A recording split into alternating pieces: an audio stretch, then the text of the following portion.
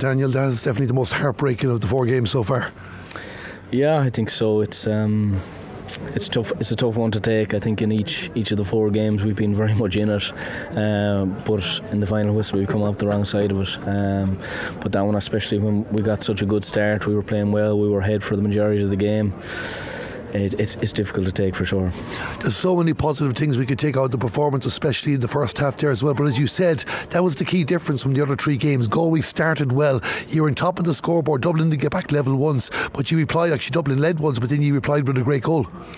Yeah, exactly. I think we've shown a lot of resolve in the games that we played. I think the attitude is, as always, brilliant with the girls, and we've had a lot of testing times, I suppose, even with sin-bins and sending offs and bits and pieces like that. But what you do get out of them is honesty and work rate, and you know we showed that in spades today. And I thought some of the patterns of play was really good. I think what we worked on throughout the week was evident in the style of play that we did. It was just probably a couple of goal chances that we left behind us that maybe cost us on the day.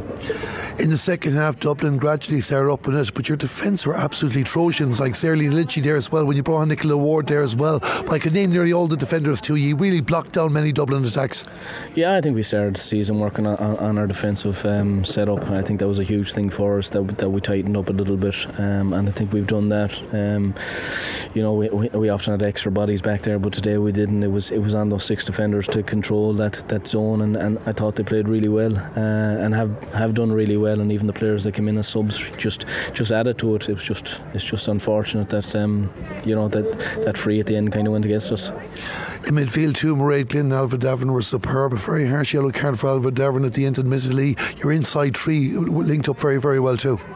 Yeah, I think the inside 3 played very well. Good patterns of play. A lot of nice football being played inside there, and we were getting shots away and we're getting scores as well. So that's a huge positive for ourselves. But I suppose the biggest positive is, you know, more debuts, more girls making their debuts today, and you know we've gone from, I suppose, a panel that we've dropped about 15 players from last year's panel. Not through me now, but stepping away, retirements and bits and pieces like that. So it's kind of it's a new day, if you like, for Galway football, and that we have a lot of players coming in there, and in fairness, some they're stepping up to the mark. It's just unfortunate that we haven't got that final result.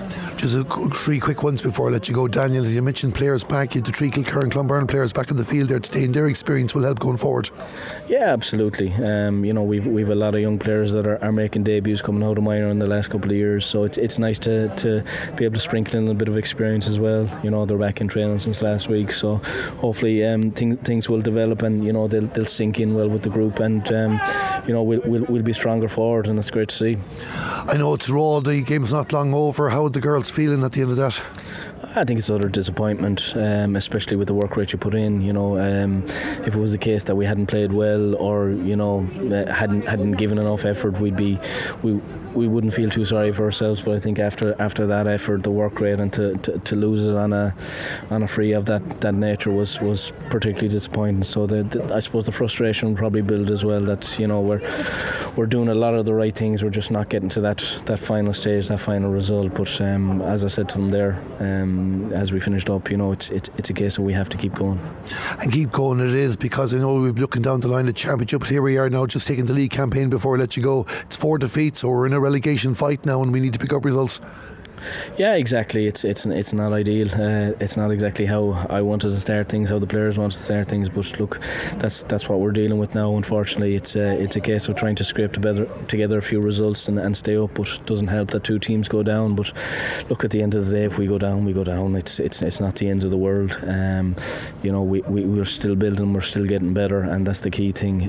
If we weren't, then I think we'd have bigger problems.